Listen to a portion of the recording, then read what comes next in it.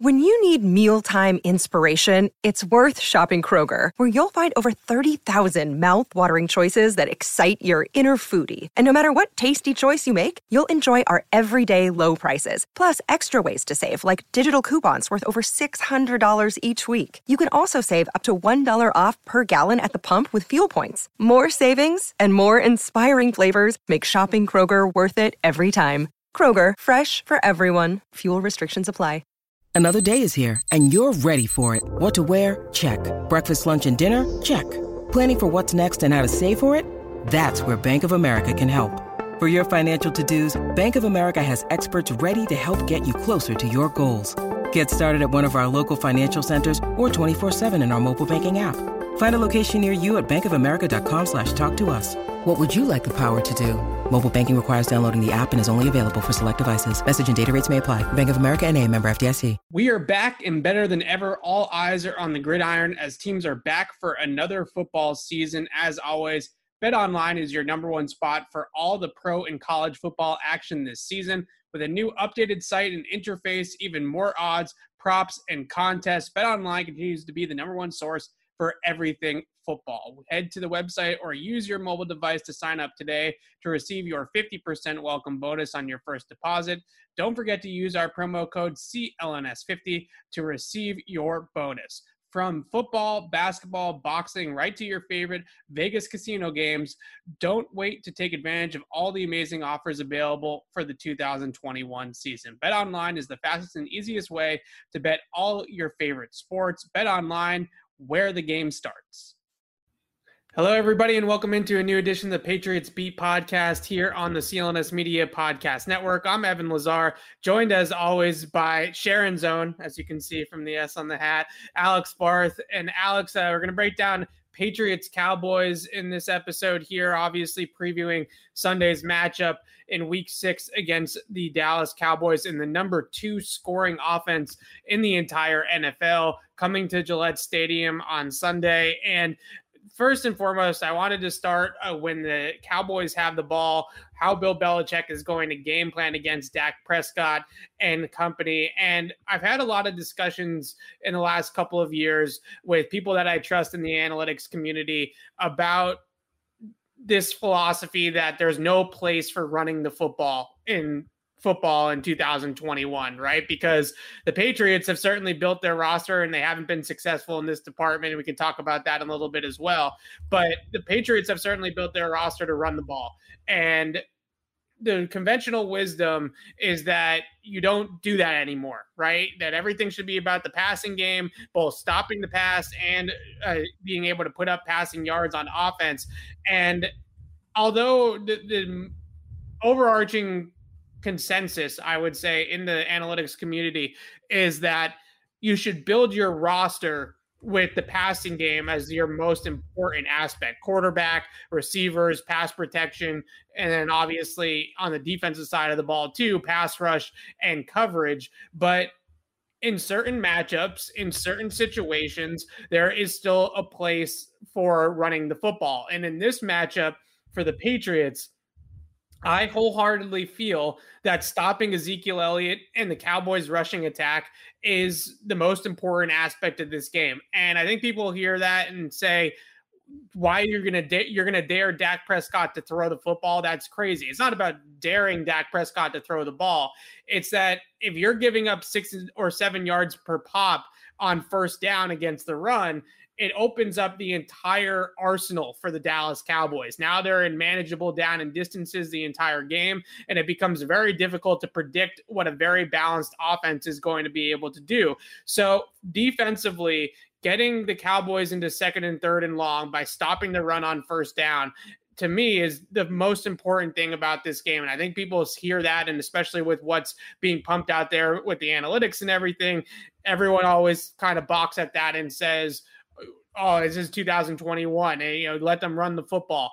I truly feel like this Cowboys offense is what I would call a stay ahead of the chains, front running type of offense. When they are ahead of the chains and they're in favorable down and distances and the entire Rolodex is available to Kellen Moore, they're impossible to stop. So if you don't make them one dimensional and you don't give them situations where they have to throw the football on third down, then it's going to be a long night for the Patriots. Yeah, I'd absolutely agree with that. And I think you kind of look at some of the trouble they got in last week, right? And they struggled. It was the Texans converted all 10 of their first potential conversions, right? And that's the Texans offense. Part of the reason they did that was just the Texans had manageable, and sometimes they had to use 2 downs to get to 4th down, but they always found themselves in manageable situations. Yeah. You can't give the Dallas Cowboys that kind of freedom. If you do, they have the weapons that the Texans don't to burn you. So I agree with you. I think, 2nd and 7, 3rd and 5, keeping them in that range is crucial in this game. Yeah, I think that's honestly when I watched this Dallas offense over the last couple of seasons, because they played the Patriots in 2019 as well. This is a much more, I would say, experienced and improved Dak Prescott from what we saw a few years ago. And that game was played in the pouring rain, similarly to that Bucs game a few weeks ago for the Patriots. But the point being is that I think when people say, oh, you're going to load up to stop the run, they start to think about you're daring Dak Prescott to throw the ball to Amari Cooper and throw the football to CeeDee Lamb, and that's playing with fire. And it might be to a degree, but the Patriots are going to have to trust their DBs on first down to be able to limit big plays down the field. Sure, they might give up some things underneath. They might give up some things that they don't want to on play action, but in terms of overall, they just need to not give up the backbreaker, right? Don't give up the 50-yard touchdown on first down. If they can stay away from that, and then they can get into those obvious passing situations, and that's when Bill Belichick can unleash the exotic coverage systems and the pressure schemes and the different looks that they give you on third down. I think that's how they're going to be most effective. But that's going to mean going to the secondary now for the Patriots is that they're going to have to match up similarly to how they did against Tampa, where J.C. Jackson's going to have Amari Cooper and Jalen Mills hopefully is going to play in this game, and he's going to have CeeDee Lamb. They're going to have to figure out whether it's Kyle Duggar or Adrian Phillips or maybe a cornerback, like Jawan Williams potentially playing Dalton Schultz. They're going to have to figure out how to match up now in the secondary with all of these guys. That's how I see it going, is JC on Amari, Mills on CeeDee Lamb, and then hopefully Kyle Duggar and Adrian Phillips can hold it down against somebody like Dalton Schultz, who's super underrated in this passing game for Dallas. But that's going to be some tough matchups, but it was the same thing a couple weeks ago, and it was some tough matchups against Tampa Bay. Yeah, I agree with you. And, to kind of go back to what you're talking about, I get what you're saying with them running the ball. I do. But I do think it worked against Tampa. I feel like it's easier to prepare to stop the pass and then adjust to having to stop the run than the other way around, if that makes sense. I just wonder. I think the difference between this Dallas rushing attack is so much better than what they saw against the Bucs. The Bucs have a decent running attack. They're above average in that department, and Leonard Fournette's a tough guy to tackle. But you look at Zeke Elliott, you look at Pollard, and you look at this Dallas offensive line, then you also add in the fact that Dak can run, right? And they do run some zone read, some RPO, things like that. This is a much different and more explosive rushing attack than what they faced against Tampa Bay. Tampa Bay can gash you, right? Leonard Fournette could get 10 yards here, 10 yards there, but this Dallas offense can win the football game and score 25, 26, 27 plus points just by running the football, right? They don't even need to throw it if you let them run it that well. That's true. I'd say Tampa ran the ball pretty well in the Patriots. I know Dallas has a better running attack, but are they going to do? Are they going to do better than what the Buccaneers did? 6 yards a carry against Patriots. I'm assuming with your game plan that Jalen Mills is going to play. Yes. If Jalen Mills doesn't play in this game, then my game plan might be completely blown up, right? I mean, Jonathan Jones is not going to cover CeeDee Lamb. That's a mismatch and a half, just from a size and vertical route running ability of CeeDee Lamb, his contested catch ability too, down the sideline, things like that. That's a terrible matchup for John Jones. So if John Jones can't play in this game, I'm also not trusting Jawan Williams to go one-on-one with CeeDee Lamb either. So it definitely complicates things if he can't play. So that's why, what I'm saying is, for what you're looking for, you're asking a ton out of J.C. Jackson, Jalen Mills, and Kyle Duggar. And I'm not saying they can't do it, but I almost feel more comfortable. I think it's a bend don't break game. I do. I think it's a bend don't break game, and you really narrow in on the running game once you get down in the red zone. So I think to me it's the total opposite, because what I come back to is my original point here with this is that if you allow Dallas to run for 5 or 6 yards on first down, then second down becomes 2nd and 4 consistently, and third down might not even exist. Right. So you have to be able to get off the field against this Dallas team. And then when they get down into the red zone, Dallas is only 19th in red zone efficiency this year. So if you can limit them to field goals in the red zone a couple of times, if you can win some third downs, that's how the Patriots are going to keep them from scoring 35 points on them. If you go out there with the game plan like all these other teams have, the Giants did it last week. The Bucs did it to a degree in week 1. They went out there and they played 2 deep structures and they allowed Dallas to run the ball. They invited them to run the football.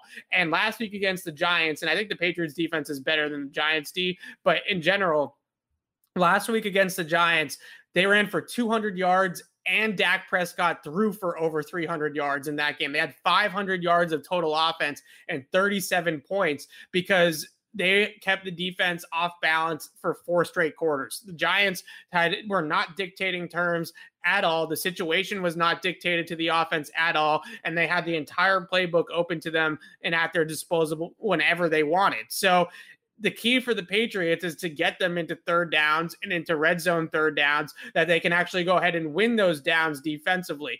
If you're giving up these throws underneath and you're playing soft coverage in the back end, and maybe you're playing with 2 deep safeties and allowing them to run the football, you're not even going to see third down. Right? They're just going to pick up so many yards on first and second down on you that you're not even going to get to that point where you can actually get a win and potentially get the defense off the field or maybe kick field goals in the red zone. This is a bend don't break game in the essence that secondary and those cornerbacks are going to have to keep things in front of them and mitigate the big explosive plays down the field from the passing game. But I truly feel like on first down, they definitely need to be a good first and second down team against Dallas on Sunday, or Dallas is just going to run it up and down the field on them the entire game. You don't think if they're selling out for the run, they're just going to set up catch and run opportunities off the short passing game for CeeDee Lamb and Dalton Schultz? Like, that's what worries me. So I don't really think that I don't think that defending the run or playing post safety with the extra guy in the box is selling out against the run, right? I'm not necessarily advocating for the Patriots to put 8 guys in the box and truly sell out against the run. I think what I'm more advocating for is making sure that you are able to stay numbers even in the box to a degree, because remember, you also have Dak. So if they're running zone read or they're running some sort of element where Dak is going to be a factor, then you're getting into a situation where you're playing 6 guys in the box against their 8 guys now, right? Because you have the 7 guys that you normally would have, the offensive line, the tight end, the back, and then you also have the quarterback added in there. So you're really defensively playing 6 on 8. And that's what's happening to these teams against Dallas, is that they're trying to go out there and trying to stop the run 6 on 8, and they're getting absolutely destroyed on the ground. And when you get 5-6 yards per pop on the ground like Dallas did last week, you're just never in third down. You're never really in situations where the defense can get off the field or predict what's going to come. So it's not necessarily like, okay, let's put 8 guys in the box and let's sell out against the run and make sure that they don't run on us. And if they throw on us, then fine. It's more so being balanced defensively, I would say, with the way that they approach this, because again, if you get into a game where Dallas is just able to call whatever they want because the down and distance is always in their favor, then I don't know how you stop this offense like that. That's how you get into a game where you give up. It reminds me a lot of like the game they played against the Eagles in the Super Bowl in 2017, right? They had no idea what the Eagles were going to run because the Eagles were constantly ahead of the chains in that game. You have to avoid that this week if you're the Patriots. Yeah, I'd agree. I just think at the same time, big play like if you do that, Dallas is just going to hunt big plays, and they can get big plays with the rest of them. So it's sort of a pick your poison, and we've seen them. It feels like what you're suggesting is something we haven't seen them do, even though in theory it may be a little more efficient. I think either way, there's risk to what you do. I'd rather see them go with something they've done before, they know they can do, that's worked for them before, which What is I'm again asking to them go to to that do is championship game. playing their brand of defense. Like if they go out there and play too high, that's not how they usually play. They usually play single high, cover one, cover three, robber, things like that. If you go out there and play, so the other thing that I would say about this is that the only times that I've ever seen them truly play a too high soft shell zone and really force the offense to run the football was that 2013 game against Peyton Manning and last year against the Kansas City Chiefs. And both those teams, the Chiefs and the Broncos in 2013, had okay running games, but they didn't have elite running games that really was going to destroy you, right? They had running games that the Patriots felt a man short. They were going to be able to at least hold up a little bit. And this Dallas rushing attack is not that, right? This is not the Chiefs. If the Patriots are playing Kansas City this week, I would say back off of everybody, go with the two deep shells, and try to keep everything in front of you and make Patrick Mahomes dink and duck his way down the field. But this is a different animal. This is not an offense that needs to throw the football, right? The Chiefs need to throw the football. The Cowboys can beat you handing the ball off 40 times. Right. But again, they can beat you if you're, there's just so many different things they can. I guess I get what you're saying. It's just, to me, I think, the best way to stop one of these offenses that can do everything. And you already kind of touched on this, right?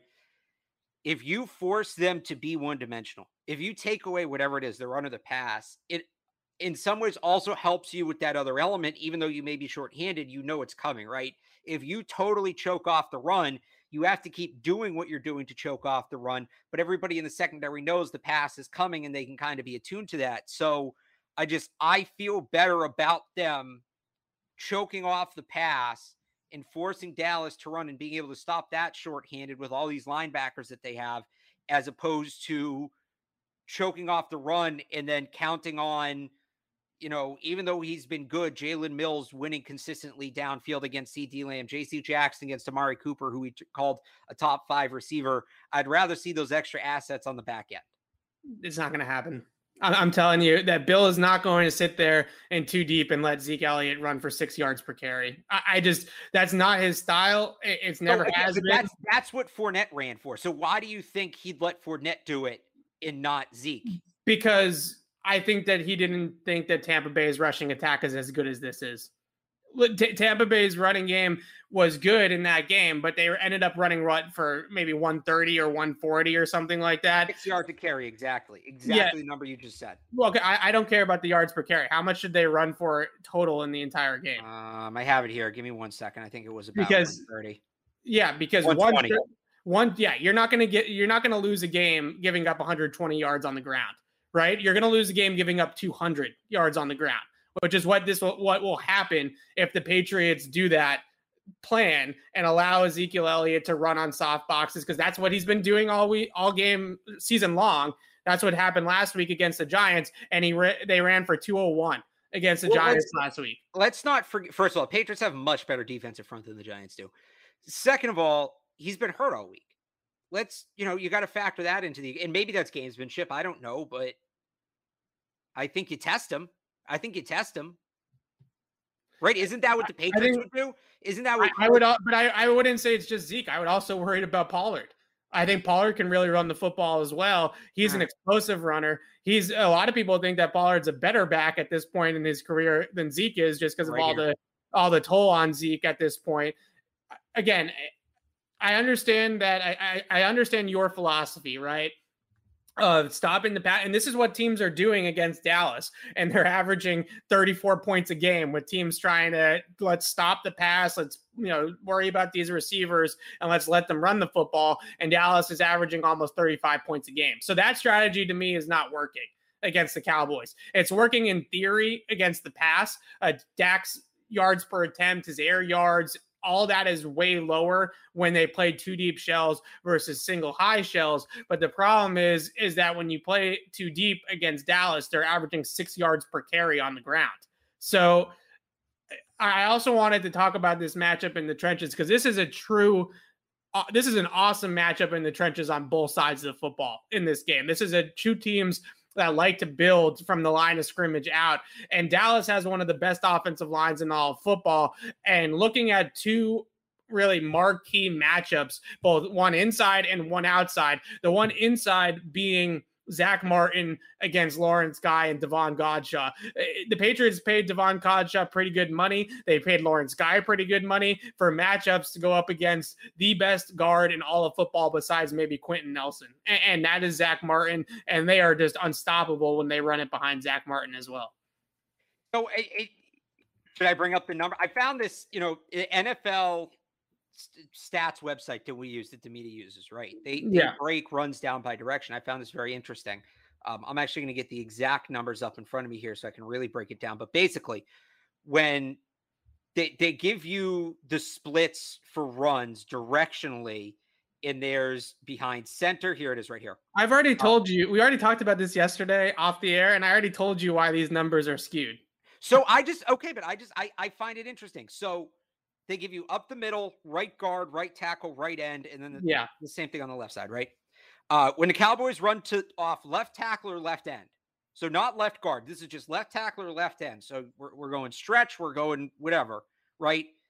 They average about 4.5 yards a carry on 30 carries so far this year. When they run on the right side, similar amount of carries, they run for 8 yards a carry. That's among the best in the NFL. That's off right tackle and right end. When they run off right guard, according to this, it's only 4 yards a carry, which ranks 22nd in the NFL, 17 carries. So again, there's probably a lot of context in there. It stands out to me. It's an interesting number. Okay, so let me give you the context. Their number one run blocking scheme is outside zone. Okay, so when they run outside zone, the right guard is getting the hell out of Dodge, right? He's stepping to the sideline and he's running and flowing side to side with the play. So although maybe when they run it right behind the right guard, technically by these charting metrics, it's not effective. Everything to the right side is led by Zach Martin, right? He's the center point of the entire running scheme. The other play that they really like when they do go to more of like a gap scheme, and sometimes these are actually zone runs depending on the coaching staff, G lead, right? Which is instead of pulling the backside guard in like a power or a counter play, they're going to pull the play side or the front side guard. All the time, that's Zach Martin, the right guard. So when they run to his gap based off of the scheme, Sports Info Solutions tracks this, and they have it at 6.5 yards per carry running behind Zach Martin whether he's pulling or he's getting out and outside zone or he's blocking inside zone, which are their three most common schemes in their running game. They're averaging 6.5 yards per carry when they're running to Zach Martin's direction. So I don't know if that right guard stat is just plunging it right up the middle at the guard. And in that case, yeah, I could see why they probably wouldn't average a ton of yards. But whenever they get Zach Martin on the move, they are dynamite running behind him. And this is a big time game as well, I would also say, for Matt Judon against Tyron Smith, who's one of the best tackles in all of football. And I know they'll probably flip Judon side to side and move him around. Do you think they lock Judon onto a side for this game? They haven't really done that. I don't know if they'll lock him on. No, I doubt it. Usually they try to follow him to the strength of the formation. If they're going to get play action, they sometimes line him up on the backside to let him rush off of play action. But no, I don't think he'll definitely be over Zach Martin all the time, or Tyron Smith all the time. But when he is over Tyron Smith, that is a strength on strength, heavyweight type of matchup, right? One of the best left tackles in football against one of the best pass rushers right now going in the NFL, and Matt Judon. So I'm really looking forward to this trenches matchup when the Cowboys have the football, because that is an amazing offensive line, and seeing how this Patriots front that has a lot of hype to it and hasn't necessarily lived up to all of it against the run. They've been a little bit weak there, but overall, I think that this this front for the Patriots is the strength of their team. And this is going to be a true litmus test of where they're going this year. If they can be stout and stand up to this Dallas offensive line, that's just absolutely terrific. Yeah. I mean, I don't know. I do know, like, Dallas has a more talented roster, 1-53, than the Patriots. But the moves the Patriots made this offseason, they should be able to at least hang in a game with a team like Dallas, especially at home. They just should.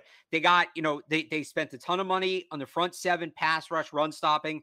They went out, they got these tight ends, which Dallas, like Tampa, again, there's a lot of similarities in between these two games. Dallas has struggled covering tight ends this year. So I think it's a big game for those two guys. Hunter Henry telling us yesterday he thinks Jonnu Smith is due for a breakout soon. Their strengths, the Patriots' strengths, play well into the Cowboys' weaknesses. So that's, again, kind of goes to what you just said. Yeah, some of the matchup type of stuff is definitely on paper, as talented as Dallas is, the Patriots have a lot of favorable types of matchups, and we can move over to the offense side of the ball and mention what you just hit on there. Dallas this year, according to DVOA, 24th against passes to the middle of the field and 31st against covering tight ends. So between the numbers is an area in this Dallas defense. Keanu Neal plays in there a lot as like a low hole player, a zone player, also covers tight ends. Jabril Cox, the rookie out of LSU, he's one of their guys that's developing in a Patrick Chung, Kyle Duggar type of role for this defense. And Micah Parsons obviously is in the middle there as well, a whole lot. Leighton Vander Esch. That's the weakness of this Dallas defense right now. They're playing a lot more man coverage for the Cowboys under Dan Quinn than what Dan Quinn has typically played. You think of Dan Quinn as a Falcons, Seahawks disciple, the Seattle 3 system, playing a lot of zone coverage on the back end. They're playing a lot more man-to-man with Quinn than what he's done in the past. So there are going to be opportunities in the middle of the field between Hunter Henry, Jonnu Smith, Kendrick Bourne, and Jacoby Myers. Patriots, I just named 4 guys that should be able to, win reps inside there. And that's where this Dallas Cowboys defense is vulnerable. And whether he plays or not, I'm not expecting Mac Jones to throw the ball deep all that much on this Cowboys defense, regardless of if Trayvon Diggs is out there, because that's how you turn the football over a lot on Sunday if you start to try to air it out against these guys. So it's interesting to hear you say that, because what I think I said on Tuesday, right? When the ball's in the air and Dallas is playing in the game, something big's going to happen. If they're throwing the ball, it's probably a big play.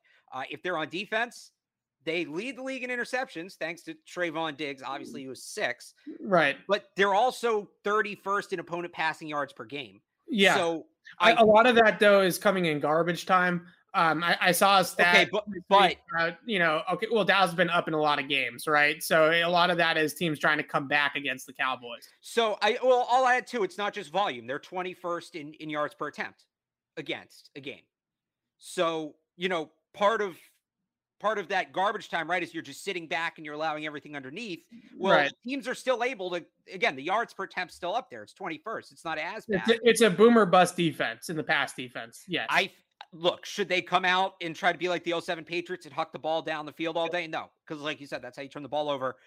I think especially if there's no Trayvon Diggs, because I don't really love Dallas's corners behind Diggs, right? Remember, there's a reason we were talking all offseason about how they were the one team that kept coming up that everybody thought the Patriots were going to trade Stephon Gilmore, right?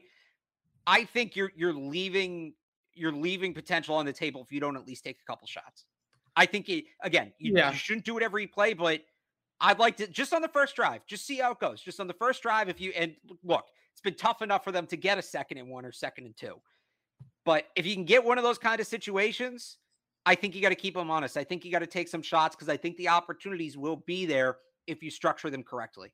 So Jordan Lewis is their nickel backer in the slot. He's a good player. Not exactly a guy that you're going to target deep anyways. Not like you're throwing a Jacoby Myers 60 yards down the field.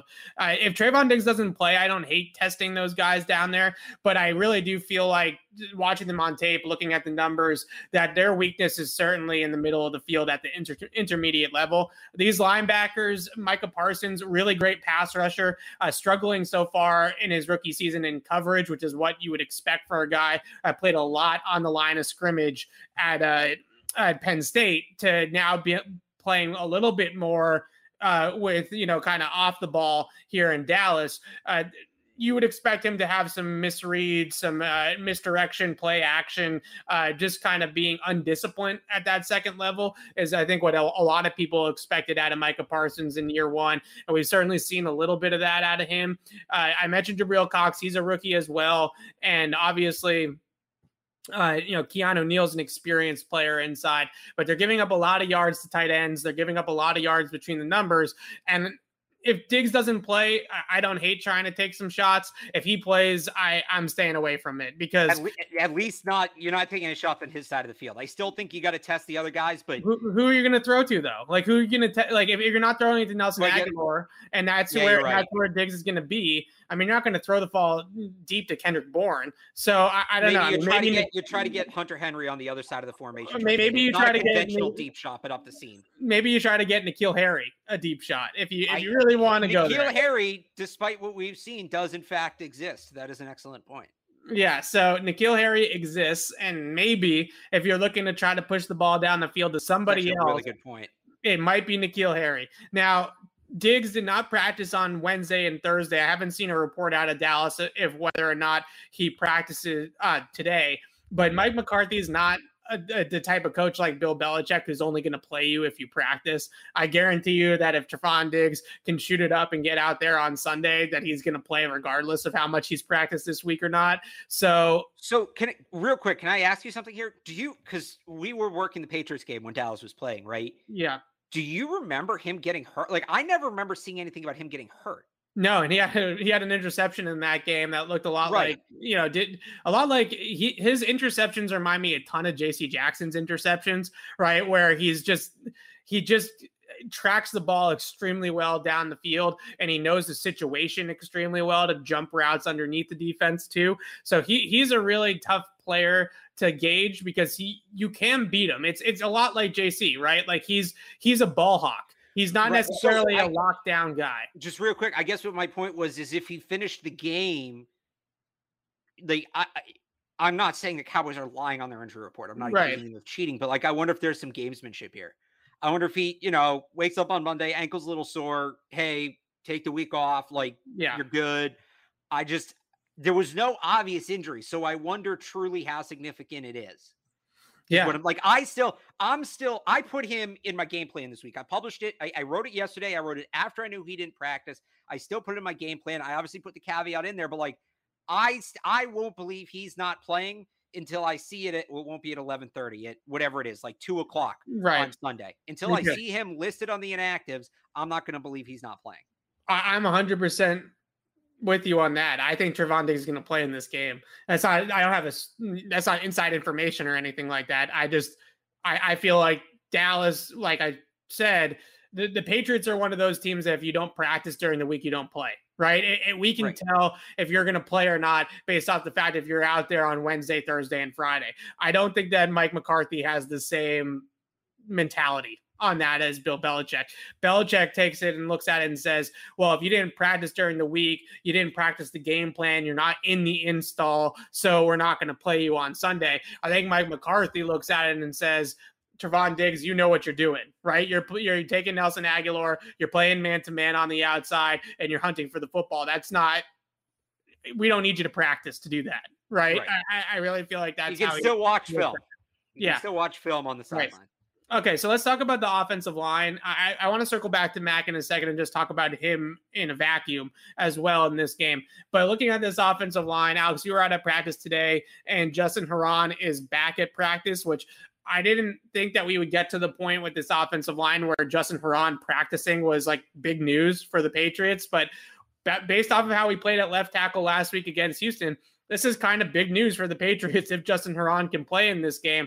So if we assume that Herron can play because he practiced on Wednesday in a limited capacity, and then he's out there today on Friday. So the only day that he fully missed was Thursday. So maybe yesterday was more of a management day for Herron to try to get him to be healthy enough to play on Sunday.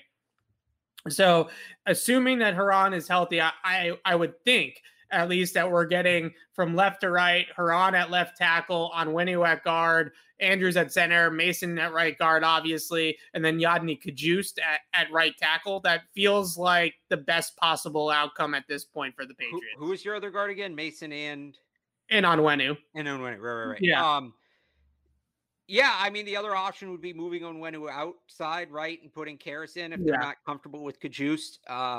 Huron was moving a little bit gingerly. I mean, sometimes it's tough to tell his stretching, right? Sometimes the guys just sort of half-ass it, but yeah, I would like to see Yadni Kajust get another shot. Now, this isn't exactly the Houston Texans defensive front. I think you need to have a short leash. You need to have a short leash to go to that second combination that I just laid out. But yeah, I think what you described is probably the most realistic option.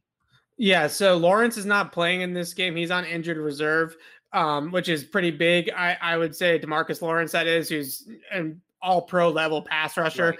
So he's not playing in this game. Neither is Michael Gallup on their offense. He's also on injured reserve right now for Dallas. So those two guys are out, which helps the Patriots a whole lot. But looking at, they had another pass rush. Don't they have another pass rusher on right now? On IR? Randy Gregory. Injured. Randy Gregory's been limited all week. Yeah, Randy Gregory is playing. I don't know if he's playing, but he's right. I just wanted to, like, their top two. They don't have one of their top two defensive ends. Yeah, and the other one is probably playing but playing hurt. Yeah. So the one that I would really worry about, if you're going to start Kajust, who played okay, I gave him a C+ in my grade. When I did the offensive line review, that was nice of me. It was nice of me. It wasn't. PFF had his grade way lower than I did, but I took into account his first time out, his first regular season start, these types of things. There's some context there than just looking at the film and seeing what he was able to do.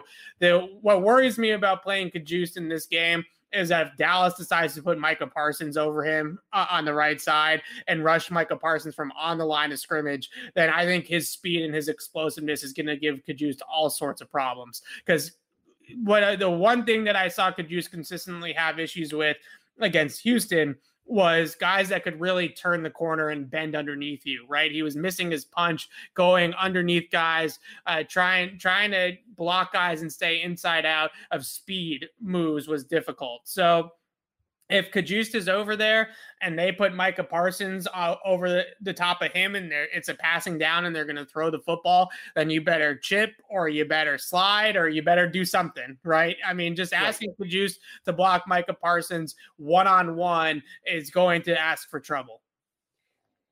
Yeah, I'm interested to hear you say that, because you were kind of down on Micah Parsons when we were talking about him earlier in the week. Really good pass rusher. Really good pass rusher. Off the ball, really raw there. And that's something that goes back to his college tape at Penn State as well. He played defensive end in high school and came to Penn State as a defensive end, but he's just too small to play as a true every down defensive end in the NFL. So now he's more of like a 3-4 outside linebacker or somebody that's going to play a little bit on and a little bit off. When he plays off the line of scrimmage, really streaky player from that depth, right? Just really fast sideline to sideline type of guy, but he can really be had with misdirection, false keys, play action, things like that. If you play him on the line of scrimmage and you just let him pass rush, he was dynamite at Penn State and he's still dynamite. So I wonder, just having heard you say that, and here's that part of the show. I call for this every week, but this seems like the right time to do it.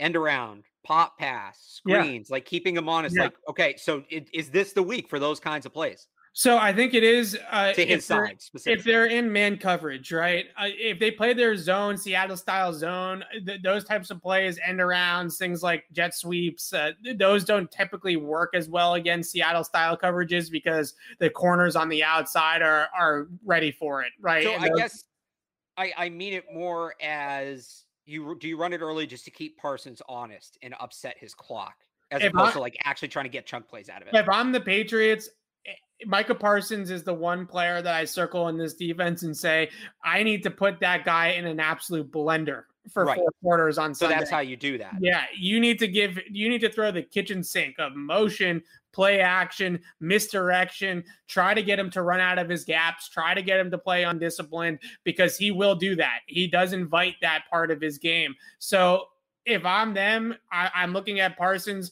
If you let him see ball, hit ball, he is an extremely effective player, right? And that's why he was drafted in the first round, is because when he clicks into things and sees things, he is a shot out of a cannon, like a missile on the football field. But if you can get him to look in the wrong places, then you can expose him a little bit. And I think that's what the Patriots will try to do. So, all right, let me call. So I called for the play I call for every week. What about RPOs to his side and make him the focal guy in the RPO? No, you don't. I would love it. I've been clamoring for the RPOs all season long. They've called 3 RPOs the entire year. Through 5 games, they have 3 of them. And I think Mac has thrown a pass on 1. It was that Nelson Aguilar orbit motion end around type of throw that ended up being a run for Nelson Aguilar because the ball was thrown backwards. That's the one RPO that they've actually triggered a throw on, I believe. They threw a screen to Kendrick Bourne, the sequence of 3 screen passes at the against Houston in the red zone. They ran what looked to me like it might have been an RPO, and he did throw the screen on that one. So maybe that makes 2 passes converted on RPOs. But they just you know what McDaniel said, we don't major in it. It's a matchups thing. So here's kind of how I look at it is, and this is, I mean, trying to climb inside the brain here, right? Yeah. They really didn't use the tight ends for the first 3 weeks, at least not to the extent we thought they would. And then do you remember what I said during Bucks week about how it's now or never? This is the time. This team can't cover tight ends. If you're going to break it out, now's the time to break it out.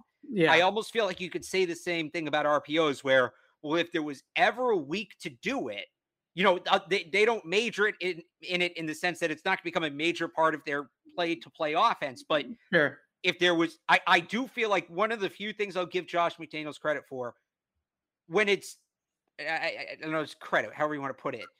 When it's time, when it's the obvious answer, he generally goes to it. Yeah. He doesn't get, as much as we talk about him getting too cute, maybe on a play-by-play basis, game plan wise, he generally does a good job of, okay, yeah, this, regardless of whether we execute it at the highest level or not, this will probably work this week. Like, he generally does lean to that. So this is one where I look at and I say, well, if you were going to run RPOs, if you were going to pick one game this year to be your RPO game, boy, it feels like this would be it, right? They have a lot of good things on their defense, I would say, in what they're doing with their man coverage stuff and their pressure package on third down. So if you can RPO them on first and second down, and they're also a pretty decent run defense this year as well. I think they're only giving up something like 88 yards on the ground so far through 5 games. So in theory, if you can win on first and second down with things like play action and RPOs, then that would really go a long way against this defense. It's similar to the matchup against New Orleans, not necessarily in terms of personnel, but that game got away from the Patriots because they were getting into too many third downs, right? And this is a game I think that on both sides of the ball, getting Dallas into third down offensively and staying away from it on offense when the Patriots have the football is the name of the game. The other name of the game, and this takes us back to Mac, which is I wanted to talk about him a little bit from a big picture sense too, just looking at his development. This is one of those games, again, digs or no digs, where if he throws the football into danger as often as he did last week, this Cowboys defense is not going to drop the interceptions like the Texans did, right? He will end up throwing multiple interceptions if he's throwing the ball into danger, into traffic as often as he did against Houston. He got lucky against Houston a couple of different times. If he does that against this Dallas defense, not only is he going to get intercepted, but it's going to be a long night because the Patriots are then the defense is going to funnel the offense for Dallas, and they're going to win this game going away. Yeah, but I do think he's going to have to throw the ball a good amount. I do. So it's kind of, you got to make it as paint by number for him as possible. I just really like where this game could go. Because I do think, and we disagreed at the beginning, but I do think there is maybe something similar, a similar layout, a similar structure in terms of the game flow to the Cowboys game, but I think it could be a higher scoring version of that. And I just think there's a real chance. Like Mac went toe to toe with Brady in week 4, but not really because neither one of them was carrying their team. You know what I mean by that? Like, yeah. That was the 2 defenses duking it out. That wasn't the 2 quarterbacks. Like this one feels like it could be more Mac and Dak, which is very fun to say, going toe-to-toe, Mac and Dak going toe-to-toe, and Dak to me is not that Brady's not, but again, Dak is a legitimate MVP candidate. Dak is as good of a quarterback, I put Mahomes, Rodgers ahead of him. I put Brady ahead of him. He's right there in the top 5 discussion to me with Russell Wilson, right? And whether you want to throw Deshaun Watson there or not, I don't know what we're doing with him. But you missed one. Anyway, I'm not gonna. Who did I miss? Who did I miss? You know who you missed. No, I really don't know who I missed. You missed Lamar. Oh, I did miss Lamar. That is fair. I did miss Lamar. I thought you were gonna say Josh Allen. I was gonna jump to the computer and hit you. Anyway, you do though. I think both in terms of his football skill, in terms of his mental makeup, etc. We're going to get to see Dak go toe-to-toe with an MVP candidate. We're going to learn a lot about Mac Jones. Sorry, we're going to see Mac go toe-to-toe with an MVP candidate. We're going to learn a lot about Mac Jones in this game. I'm looking forward to that. Hey, remember what I said on Tuesday about the Texans game being like a drunken comment, right? It's when your friend drunkenly says, hey, what if we bought a bar and like you just don't pay attention to it because you don't need to, right? This game is the exact opposite of that. I'm ready to put a ton of stock into whatever happens in this game. Me as well, because that Tampa game, and not to take away anything from the defense, but it poured. Tampa had 5 drops on defense. I think on offense, their receivers dropped 5 passes in the raining conditions. I think that is a very unique game, right? In the sense that you're not going to know an opponent as well as Belichick knows Brady ever again, right? And you're also not going to get the element early on in that game of Brady felt a little bit emotional for him, right? To come back for obvious reasons. Right. So that game was so unique in so many different ways that I am treating the Bucs game, especially after what we saw last week against Houston with the defense, as an absolute outlier right now. The defense needs to prove it to me against an opponent like the Cowboys and conditions that isn't going to be as bad as they were against Tampa Bay. Can you do it then, right? Can you do it then? Can you go toe-to-toe with this offense that I think is more balanced than what they saw against Tampa Bay?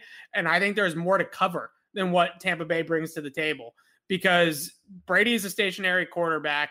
I still really like Dallas's rushing offense over Tampa Bay's rushing offense. So from a game plan schematic coaching standpoint, this Dallas offense to me is the toughest one to defend in the NFL, because you just have to worry about so many different things.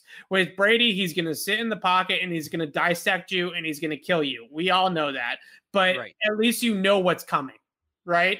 You know where his sweet spots are. You know where he's going to be. He's always going to be inside the pocket, and you know generally what you're going to get in the game. With Dallas, they could do anything in this game, and it wouldn't surprise me, because they can throw it inside, they can throw it outside, they can throw it down the field, they can throw it short, they can run the ball, the quarterback can run the ball. So you really start to think about all the different things that this Cowboys offense can do. And I don't know if any other offense in the NFL has this much balance or this much in their repertoire. Some offenses might do one thing better than Dallas. I think the Bucs throw the ball better than Dallas does on the whole, but are they as good as Dallas in every single way that Dallas is good? I think this is, from a game plan standpoint, the toughest offense that you have to prepare for all year long. Yeah, I could see that. I think the intricacies of that Bucs game you laid out pretty well. So I'd agree with that. But again, and that's why I think even more so, I don't know that Mac's going to have the cover that he had from the defense. Nothing against the Patriots defense. It's just such a tough opponent on the other side that he's going to have to put up points. He's going to have to make plays against a good defense. They're going to, you're not getting it from the running game. It's Mac Jones or bust, and we'll see how he reacts to that. And there's going to be some man coverage played in this game by Dallas, and the Patriots went out there, and we've been, everybody under the sun says it all the time. Oh, they spent all this money on all these receivers, right? All in the offseason. But now you're going to get a game plan from Dallas that I do think is going to be 35 to 40% man coverage. This is what you paid these guys to go out there and do, is beat man coverage, right? Because the Patriots are getting so much man coverage over the last couple of years. And outside of when Edelman was healthy and was at his peak, there was nobody else besides, I guess, maybe James White that could go out there and beat man coverage consistently. So this is a huge game for Hunter Henry. This is a huge game for Kendrick Bourne, Nelson Aguilar, Jacoby Myers, Jonnu Smith. That pass catching arsenal for Mac Jones is going to have some one-on-ones, right? We talk about one-on-ones during training camp a lot of the time, and then it sort of fades away when we get into all the minutia of all the schemes and stuff like that when you're running 11 on 11. But this is truly going to be a game against Dallas where they're going to get some real one-on-one opportunities, and the Patriots receivers are going to have to step up and win some of these. And you also look at this game, I guarantee you're going to see a ton of pick routes. You're going to see a ton of rubs. You're going to see a ton of bunch formations, stack alignments, things to manipulate man coverage by Dallas. So I would expect McDaniels to open the Rolodex of all of the man coverage tricks, right? You run a pick play, you run a bunch formation to stress their communication and see if they cover it well. You run stack alignments to get guys free releases off the line of scrimmage. All these types of different ways that you can manipulate man coverage. And we've seen this happen against the Patriots all the time. Right now, I think the Patriots are going to run that against Dallas's defense. What about the running backs? Because this is going to be really fascinating to see who plays and how the Patriots split up these touches in the backfield this week. Damian Harris is limited yesterday. Sounds like he was out there at practice again today. So that brings into question, is Damian Harris going to play in this game? If he does, is he going to be able to carry the football if they want to try to run the ball a little bit? Is he going to be able to carry the football in high volume? Is Ramondre Stevenson going to continue to get a shot? He had 11 carries last week against Houston. Is J.J. Taylor active for this game? How does the backfield look? Well, if Damian Harris can't play, I don't know what they're going to do, because they don't seem comfortable activating both J.J. Taylor and Ramondre Stevenson. And I don't if those are your two lead backs, that's just not good enough. Yeah. That's nothing to I think Ramondre Stevenson has a ton of upside. I do. I really do. I still love that draft pick, but he's not ready for a 30 carry game against his defense. He's just not. I still don't understand why they haven't signed a running back, Evan. They're too thin. They're too thin. I'm not a running backs guy, and I still can't figure it out. Well, at a certain point, you can. I know your argument is that individual running backs, right? That's right. You could just sign any one of these guys, and they should be able to produce. Yeah, that's not what this conversation is. The conversation, it's just pure bodies, right? You still need somebody. You can't just go out there with 10 guys. It's not that running backs don't matter. Okay, and also the fact that what some of your people think. Despite they don't. You said it right the first time. Don't try to take shots at the analytics. Oh no, some of them act like you go out there 10 on 11 without the running back. Hey, can I give you a bold prediction for this game? Okay. Jakob Johnson gets a carry. I thought you were going to say Johnny Smith gets a carry, and I was going to like that a lot more. I was very tempted to say that. Who do you think's more likely to get one?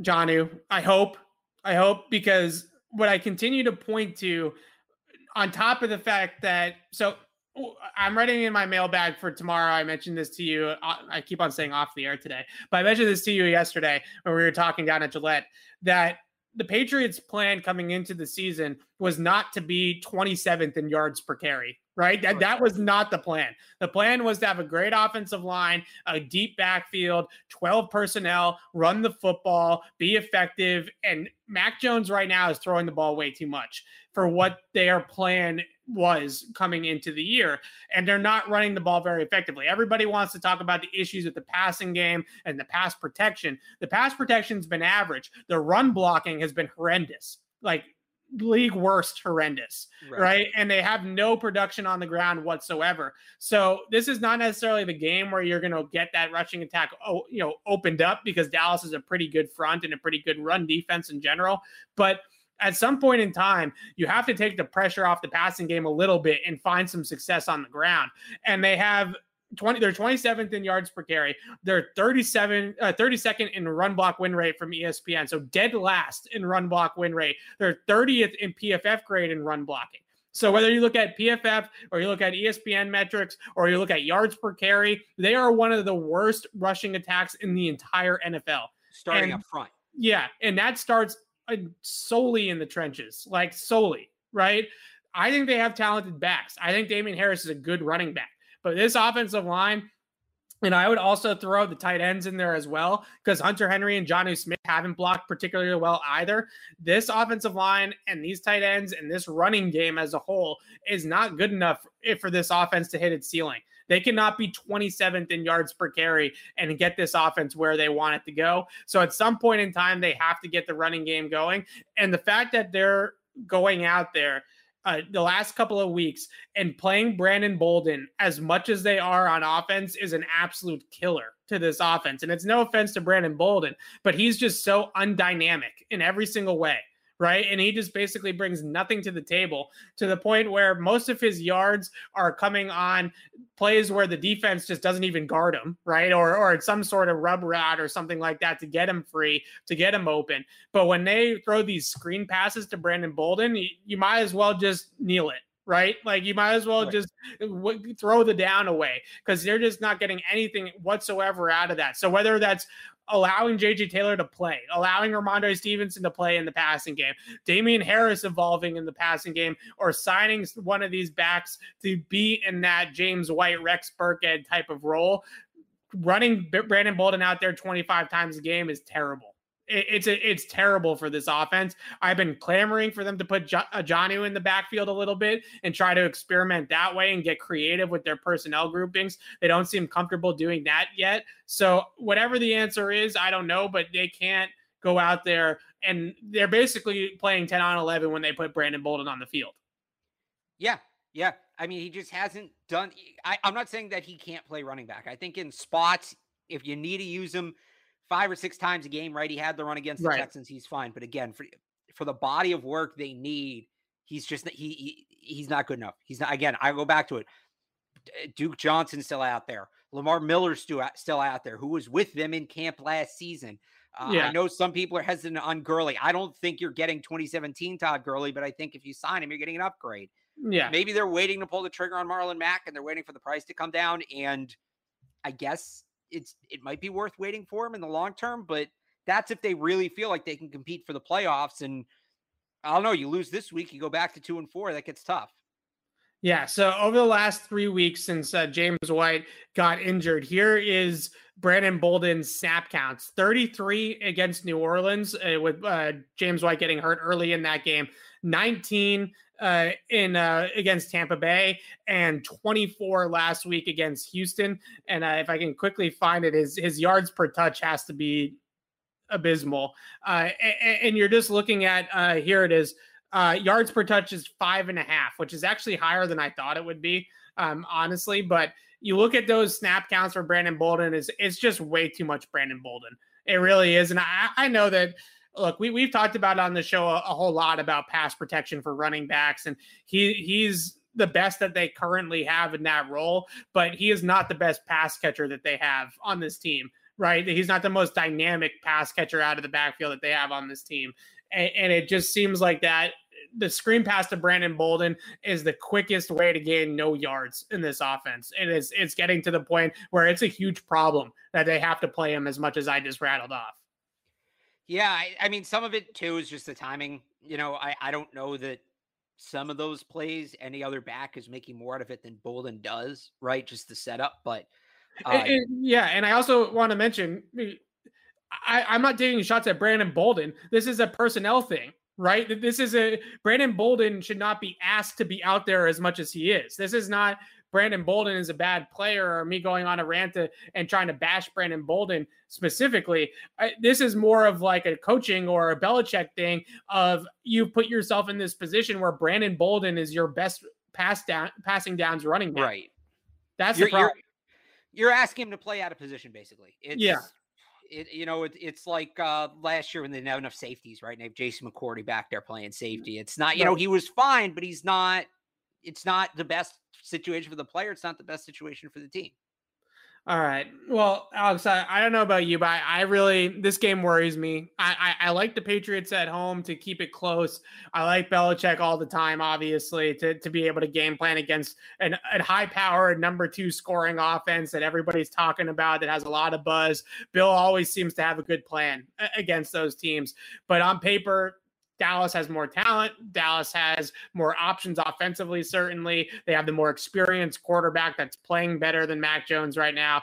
This does not feel like a great game for the Patriots going into it, but that's why predictions are right maybe 1/8 of the time. So this is the kind of game where obviously the Dynasty era Patriots were very good, but there were games where it felt like they were up against it. And if this team has those guts, if this team, when Matt Judon comes out and says, we know our record, we know what we have in the locker room, we think we can win all our games. Like, yeah, I think this team can really win this game if they bear down and dig deep and all that. I don't think it's totally unrealistic, but it's also the kind of game where they could get their doors blown off and it could feel really debilitating for the rest of the season. So I think there's a lot on the line on Sunday, and we're going to see really mentally what this team is made of, because they're going to get tested. They're going to get tested, but this is also, I think they have what it takes to come back if they get down early. Not big, but I think they could fall behind in this game 10-3, 13-3 and still win it. But we're going to see if they have what it takes to do that. Yeah, win the turnover margin. That'll go a long way. If they can control the turnover margin, then I think that they can at least make this a game. Right. If they start turning the ball over like they have so far this season, especially with the fumbles and stuff like that, but also Mac throwing it up to the other team like he did a couple of times against Houston, and then there's no way they can win this game. So if you want to have a starting point, it's win turnovers, or at least don't turn over the ball if you're the Patriots offense and they have a chance. But this is going to be a tough game. It's going to be interesting to watch how the Patriots game plan and how this defense looks against Dak Prescott, because a lot of people putting a ton of stock in that Tampa Bay game right now and how good the defense looked. Let's see how good they look against another really good passing game and see if they can replicate it without Stephon Gilmore now completely, but they didn't have him against Tampa either.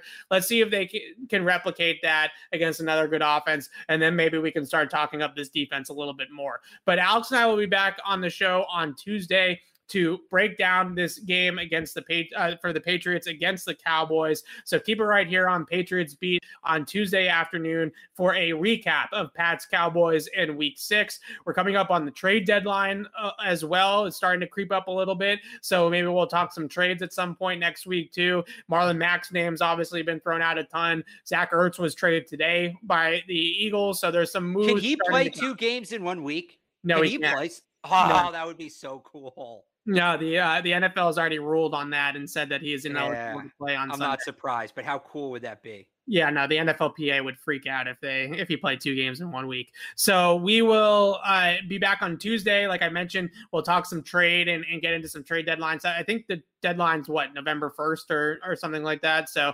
yeah, we're a couple weeks away from it, but we're starting to see some movement, some rumors, things like that. And we'll obviously recap Pats Cowboys on Tuesday afternoon. But until then, signing off for Alex Barth, I'm Evan Lazar. Thanks for watching, everybody.